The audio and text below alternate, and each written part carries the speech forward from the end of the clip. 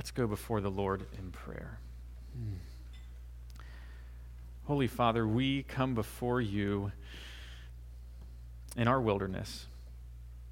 Lord, this world is broken, our lives are broken, and you, as we have heard over and over and over again this morning, are a rock in our wilderness. And we praise you for that, Lord, but we turn our hearts from you and seek after things that we desire. Lord, we need to be corrected. We need to be reminded of your goodness because we often forget. So do that now, Lord. Move among us. Let your word cut us today, not as a sword swung violently, but as a scalpel. And Lord, teach us more of who you are and more of what you've called us to do so that we can walk in your ways. May I decrease and may you increase. To this we pray. Amen. So we're going to start off this morning with a little exercise. It's not too bad.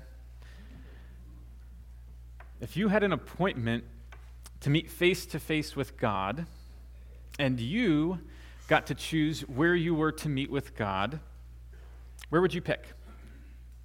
Any place in the world, meeting face-to-face with God.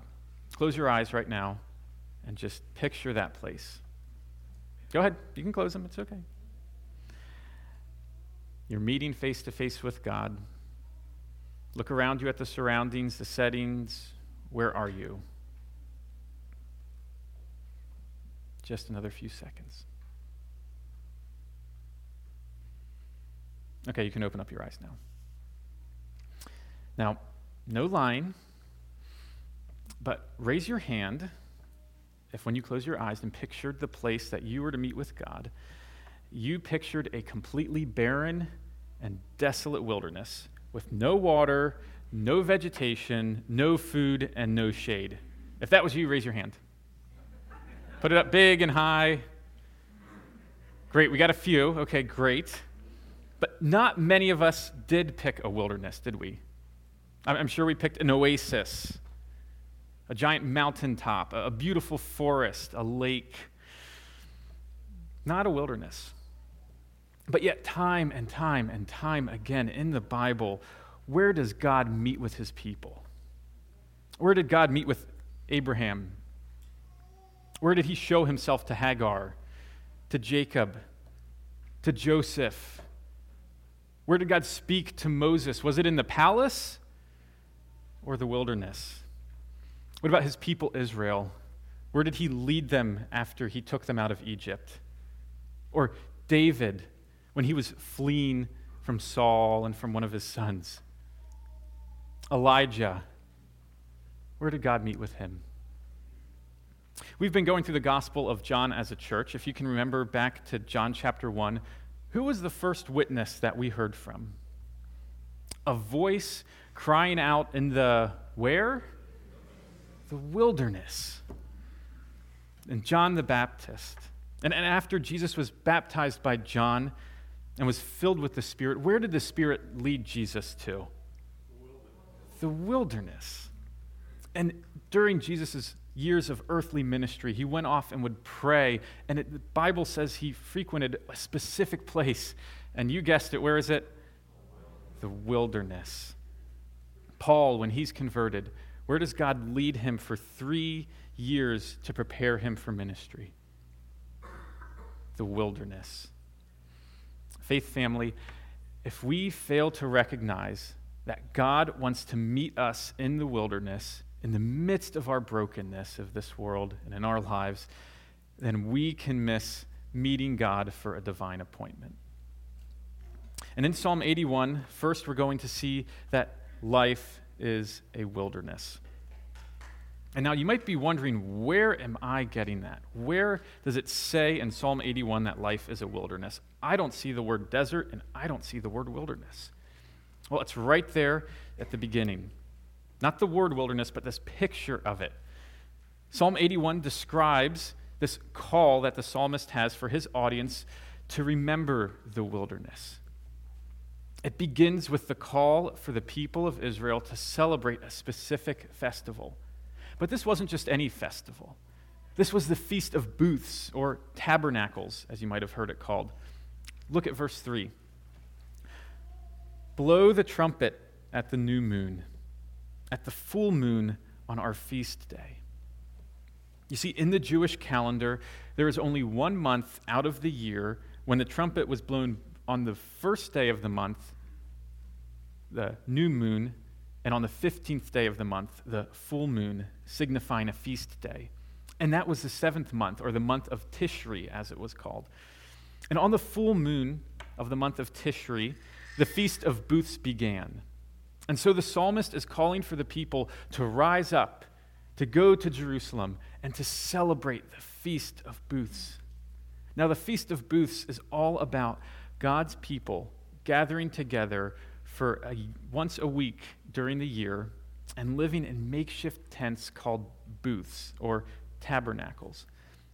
And God specifically ordained this booth-dwelling feast to remind the people of Israel that for 40 years, he led them through the wilderness. And just like how Israel's wilderness wanderings and the booths that they dwelled in during those 40 years were temporary, so too are our bodies in this life. Our time here on earth in the wilderness of this life is temporary. The Feast of Booths teaches us that life is a wilderness. But in the Bible, the wilderness is not just a real place. It was very, very real. But the wilderness also serves as a beautiful, beautiful picture. A picture of this life and of all the difficult times that we face in life. And the Bible calls us to view our lives through the lens of the wilderness.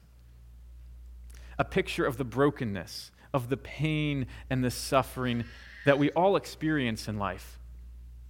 A picture of times when tragedy strikes, when you receive a bad diagnosis from the doctor, when a family member or a good friend suddenly passes away, when you lose a job, when depression and anxiety overwhelm you,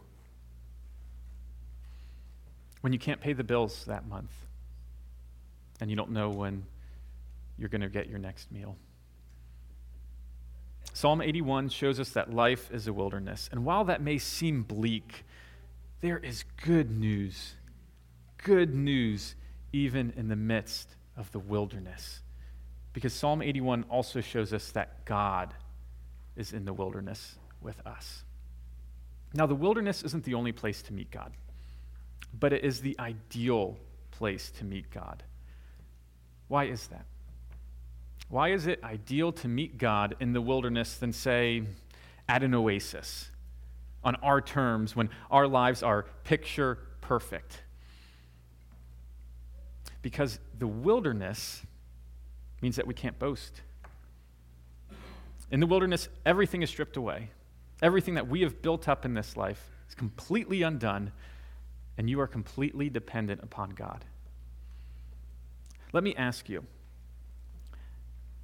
you've probably seen some of those survival shows on TV, and you've kind of been, I could do that. That's pretty easy. Maybe you were the opposite, and you're like, there is no way I can do that. But how long do you think you could survive in a desert wilderness? Just a day? 2 hours? 3 minutes? Yeah, where do you think you're going to find food? Where are you going to find water? Where are you going to find shelter? After God had delivered the people of Israel out of Egypt and had them wander in the wilderness for 40 years, millions of people wandering around the desert for 40 years, where'd they find food? Where'd they grow food? Where'd they find water? They wouldn't have made it a week in the wilderness, let alone 40 years, were it not for the providential hand of God leading them and caring for them every step of the journey.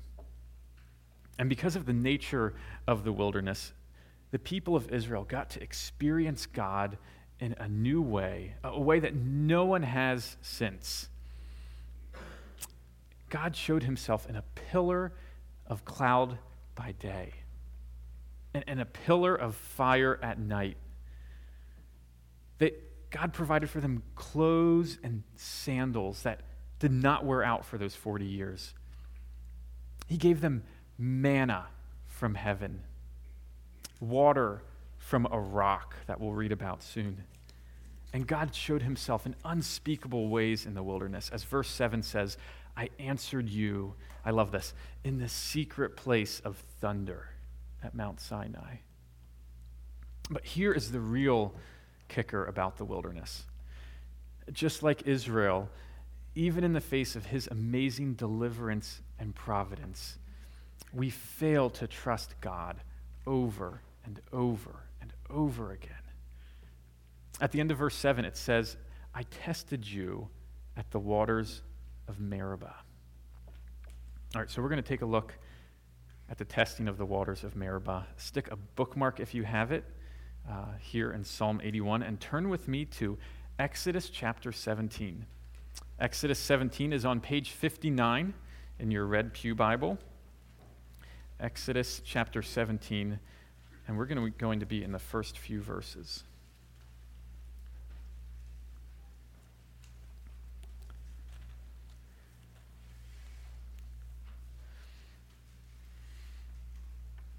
Exodus chapter 17, verses 1 through 7. So here in Exodus 17, in verses 1 through 4, we see that the people of Israel are grumbling against Moses and against God because they're thirsty. And the word quarreling, grumbling, it's more than just that. They were saying, God, we wish we never knew you. We wish we were back in Egypt, because there, at least we could get food, at least we could get water. And Moses pleads with God for him to intervene.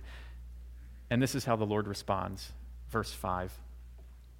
And the Lord said to Moses, pass on before the people, taking with you some of the elders of Israel, and take in your hand the staff with which you struck the Nile, and go.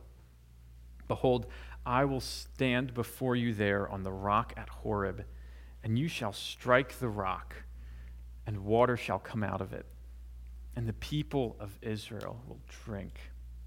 And Moses did so in the sight of the elders of Israel, and he called the name of the place Massah and Meribah, because of the quarreling of the people of Israel, and because they tested the Lord by saying, is the Lord among us or not?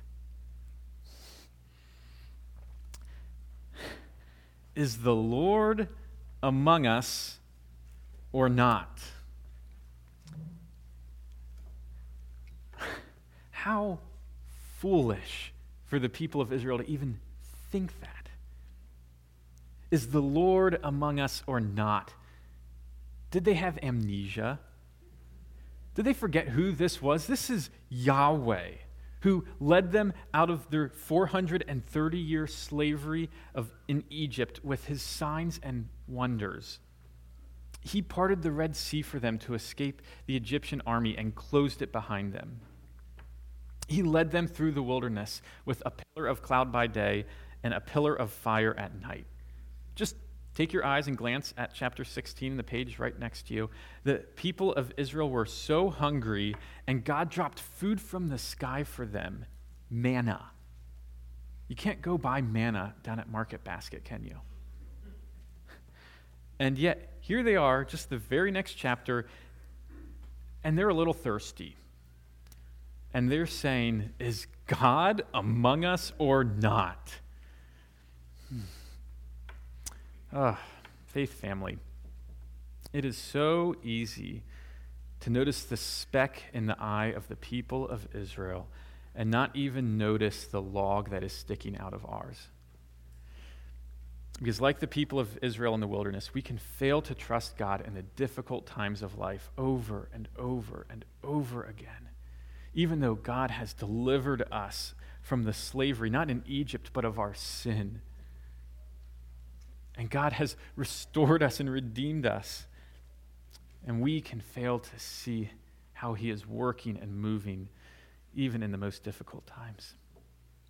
Now, Back to verse 5 here in Exodus 17, because this is a really rich passage that we need to take a look at quickly.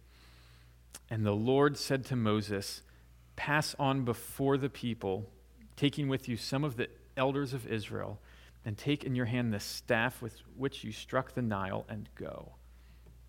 All right, pause here with me. Imagine being Moses at this point, okay? Everything that you've been through in your life, God leading you in the wilderness for 40 years before this, using you as an instrument to deliver his people out of Egypt, walking through the wilderness with these people, and they're grumbling every step of the way. And Moses is probably thinking at this point, well, this is it. God's patient, God is loving, he is kind, but this people is so stubborn, and they are quarreling, and God's now going to destroy them. The people have quarreled with God over and over and over again. And essentially right now they're saying here in this passage, God, it would be better if we didn't know you. We'd be better off in Egypt. We'd be better off as slaves than knowing you. But what does God command Moses to do? He says, separate yourself from the people, you and the elders, but don't forget that staff with which you struck the Nile. The staff through which I showed just a tiny morsel of my power and executed judgments against Egypt. Moses is probably thinking, all right, we're separating ourselves, and God is going to strike the people of Israel. And God does strike something, but it's not the people. What is it? The rock. And you shall strike the rock, and water shall come out of it, and the people will drink. Just stand in awe with me at the patience and the mercy and the grace displayed by our God. The people of Israel deserved to be struck, not the rock.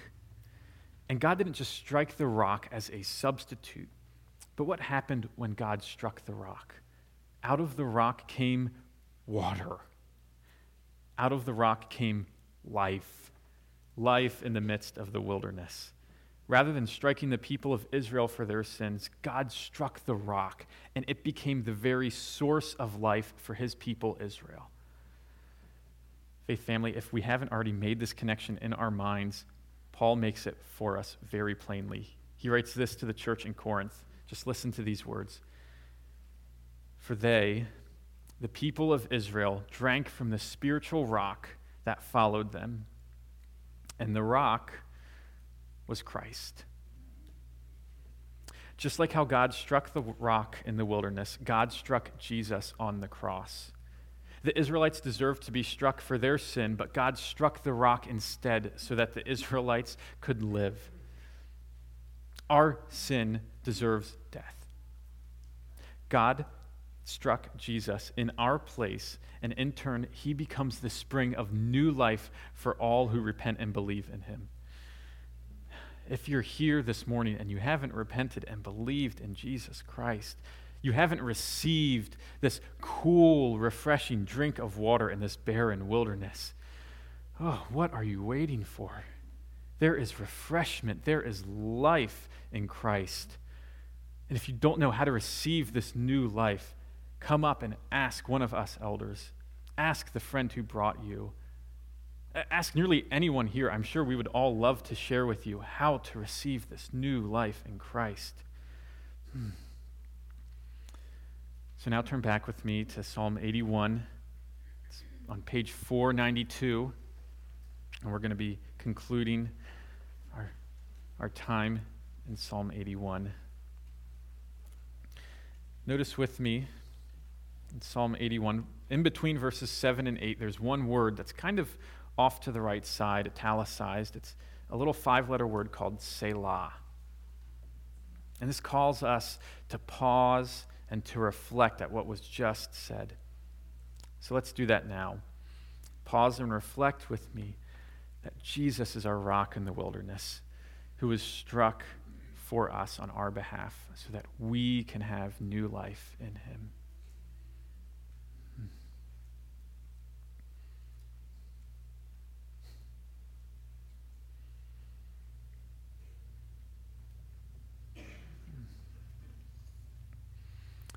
Now, so far, we have seen that life is a wilderness, and we have seen that God is in the wilderness. Praise him.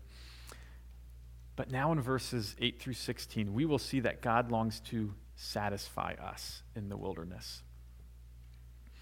Verse 10, I am the Lord your God who brought you up out of the land of Egypt. Open your mouth wide, and I will fill it. God promises to fill our mouths if we open them wide. So how do we open up our mouths wide so God can fill them? How do we allow God to satisfy us in the wilderness? Notice with me at the end of verse 8, there's one simple little two-letter word, if. If you would but listen to me. That means that in order to be satisfied by God in the wilderness, we need to obey his commands. It's conditional to receive satisfaction in him. And in this psalm, God lays out three things for us to do so that he may satisfy us in the wilderness. First, we see that God calls us to worship him corporately. And we find that at the beginning of this psalm, back with the Feast of Booths. It was a week-long feast held each year when Israel was called to gather themselves together, go up as one nation, one people, in one place, Jerusalem, to celebrate God for delivering them through a new year and delivering them through the wilderness. Now, this was hard work. It's like going on vacation when you have a family, gathering everything together. You're going off for a week. You have to have money to make it along the way. You have kids screaming in the back seat. Now, they didn't have back seats. They were probably just a few steps behind them. And then you're sleeping in an uncomfortable place. Here, you're actually sleeping in a booth, this weird three-sided tent-looking thing. It was hard work to leave behind everything that you were doing, to pay extra money. And it wasn't guaranteed that you had a good harvest that year. And so it's a lot of faith, a lot of trust in God. But God calls you to go, and so you go. Likewise, I know it is hard to come every single week to worship God. It is hard to come on weeks when there is pain in your life, when tragedy strikes, when depression and anxiety overwhelm you, and you just want to stay in bed. Or you just want to go out and work. You want to put all the things in your mind behind you. You want to stay busy. You want to make extra money to provide. But God calls us together to worship him. Oh, it was amazing to be able to just, you guys should try it sometime. I know some of you love to sit in the back, but come to the front sometimes and just listen and hear the singing and the worshiping of God. Even in the midst of the wilderness of our lives, we're all going through different things. We're all going through different trials. We're all in our own wilderness, but we're all in this wilderness together at the same time. And God calls us to come and worship him, and so we do. And it's not always easy. It's not always pretty. But we love God, and he loves us, and he calls us to worship him together. Second, God calls us to listen to him. If you would but listen to me. Now, the problem here is not that God is not talking. The problem here is that we are not listening. Either we have tuned God out and allowed the distractions of this life to drown his voice out, or we just fill our lives with so much busyness that we can't recognize his voice. So how do we listen to God? We need to take a page out of the life of Elijah. When he fled to the wilderness and God wanted to speak to him, Elijah silenced himself. And we need to stand in anticipation of God's voice and silence our lives and ourselves before God so that when he speaks, we can discern him and we can hear his voice. Our hearts need to be tuned to his to receive what he has for us. And we can listen to him and we can obey him. In this stillness of the morning, when you are alone and you have your Bible opened, in the solitude maybe of a prayer closet or an empty room where you're able to kneel before God in prayer, Or in the silence of your car on your way to work, we need to still our weary souls before God so that we can listen to his tender, loving, and wise voice. And third, God calls us to surrender our idols. Verse 9, there shall be no strange God among you. You shall not bow down to a foreign god. Now, we like to think that we've advanced so much over the last few thousand years that we wouldn't be like these silly Israelites and the people around them who would create these gods out of wood and precious metals and bow down and worship to them. No, we're not like them. Instead, we've advanced so much that we've created idols like success and health and wealth and prosperity, pleasure, family, friends, comfort. I'm sure you guys can add some more to that list. I know I can. And now what happens when trials come? You know, we might find some temporary satisfaction in these things when everything's picture perfect. But what happens when trials come? Do these idols stand the test? Can these idols sustain us in the wilderness? No. They cannot feed us. They cannot give us water. They cannot give us life in the wilderness. We all have a God-sized hole in our hearts, and the only thing that can fill it is God himself. If we try to cling to the idols that we manufacture in the wilderness, we're simply left alone, and we're left without hope. There is only one rock in the wilderness, and only he can satisfy our soul's deepest desires and our deepest longings. Now, what happens when we don't seek shelter, when we don't find satisfaction in God, when we don't surrender our idols, and we don't listen to him, and we don't worship together corporately? What happens? In this verse, we see that God judges his people. And how does he judge them? Verse 12 says this, so I gave them over to their stubborn hearts to follow their own counsels. Now, upon first hearing that, you may think, oh, that's exactly what I want. That's great. That doesn't sound like a judgment at all. I get to do what I want. Where's the harm in that? One of the worst punishments that we can receive from God in this lifetime is when he allows us to have our own way. You want to walk according to your own stubborn heart, your own counsel, what you think is best and what you think is right? Guess what? God may just let you. The Puritan theologian John Trapp said this in his commentary on Psalm 81 on this verse. He said, I left them, I love this imagery, as a ship without a rudder, as a horse without reins, to go whither they would and do what they would. This is a fearful judgment. Picture that, a ship in a storm without a rudder. You on the back of a horse that has just been spooked without reins. How long do you think you would last? What would your life be like if God let you have your own way? Second, we see that this breaks God's heart. Verse 13 says this, oh, that my people would listen to me, that Israel would walk in my ways. Now, you could hear this in more of an angry voice. I myself kind of hear it in the voice of a lamenting father, a father who is watching his prodigal son run off with his share of the inheritance, fully knowing what destruction it would lead to. And when we fail to listen to God's voice in the wilderness, I think it breaks his heart more than anything else. Because God is a loving father, and I know that can be hard for some of us to hear who haven't had loving fathers, but God is one, and he desires nothing but the best for us. And he is all-knowing, and so he knows and desires all that is best for us. And we see that God longs for us to be satisfied in him. And in order to do that, we need to be open to him, to open up our mouths to him so that he can fill them, that he can satisfy us.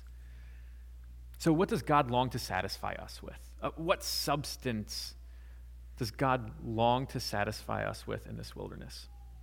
Now, we've already seen that God being the rock was struck for us, and that water, living water, came out, new life in the midst of this wilderness. So we have water. He longs to satisfy us with that. But God in his grace and mercy desires to satisfy us with more than just new life, more than just living water, as if that's not enough already. God longs to spoil us in the wilderness.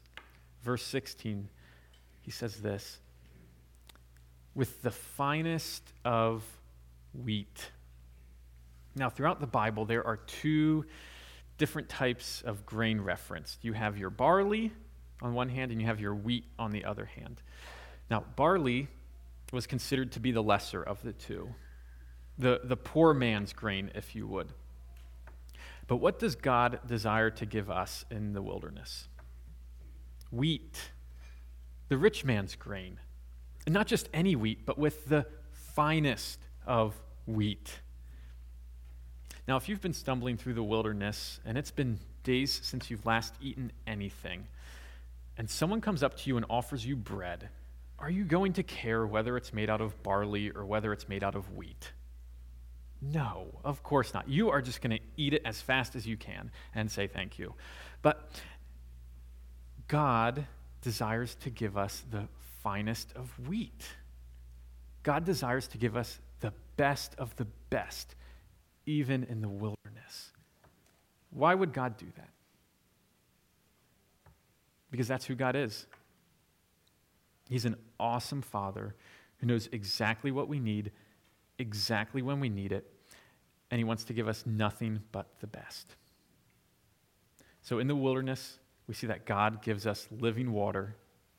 He gives us the finest of wheat. So now you're in the wilderness and you have water and you have food, and you're not just surviving, but you're starting to thrive a little bit. But there is something more, something surprising, something completely unexpected that God desires to give us. Honey from the rock. Verse 16, and with honey from the rock, I would satisfy you.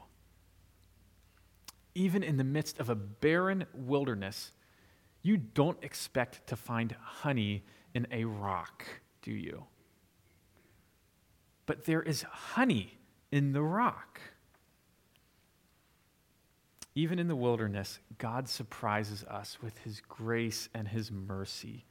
Now, honey in the Old Testament was the sweetest food that they had. Nothing else compared to it. So in essence, the psalmist is saying that even in the midst of the wilderness, even when things are at the worst of the worst, God longs to surprise you with a sweetness that nothing in this world can compare to. No other accomplishments in this life, no amount of money in the bank account, no other relationships that we have, no amount of comfort that we can feel, no perfect bill of health can compare to this indescribable sweetness found when you trust in Jesus. And when is sweetness its most potent? When is sweetness its most potent? When your mouth is bitter. So it's a beautiful picture. Even when our lives are the most bitter, even when everything else is going bad, even when we're stumbling through the wilderness, God promises not just to sustain us, but to give us a sweetness unlike anything else that this world has to offer. There is honey in the rock. But the beauty of the wilderness has one final gem for us. The wilderness shows us very plainly, unlike anything else in this world, that something is very wrong. That something is very wrong. We can't live in a place with no food, no water, and no shelter. The brokenness of this world is all around us, and the brokenness of our bodies will one day consume us, and we will pass away. Every single one of us. We are all in the wilderness.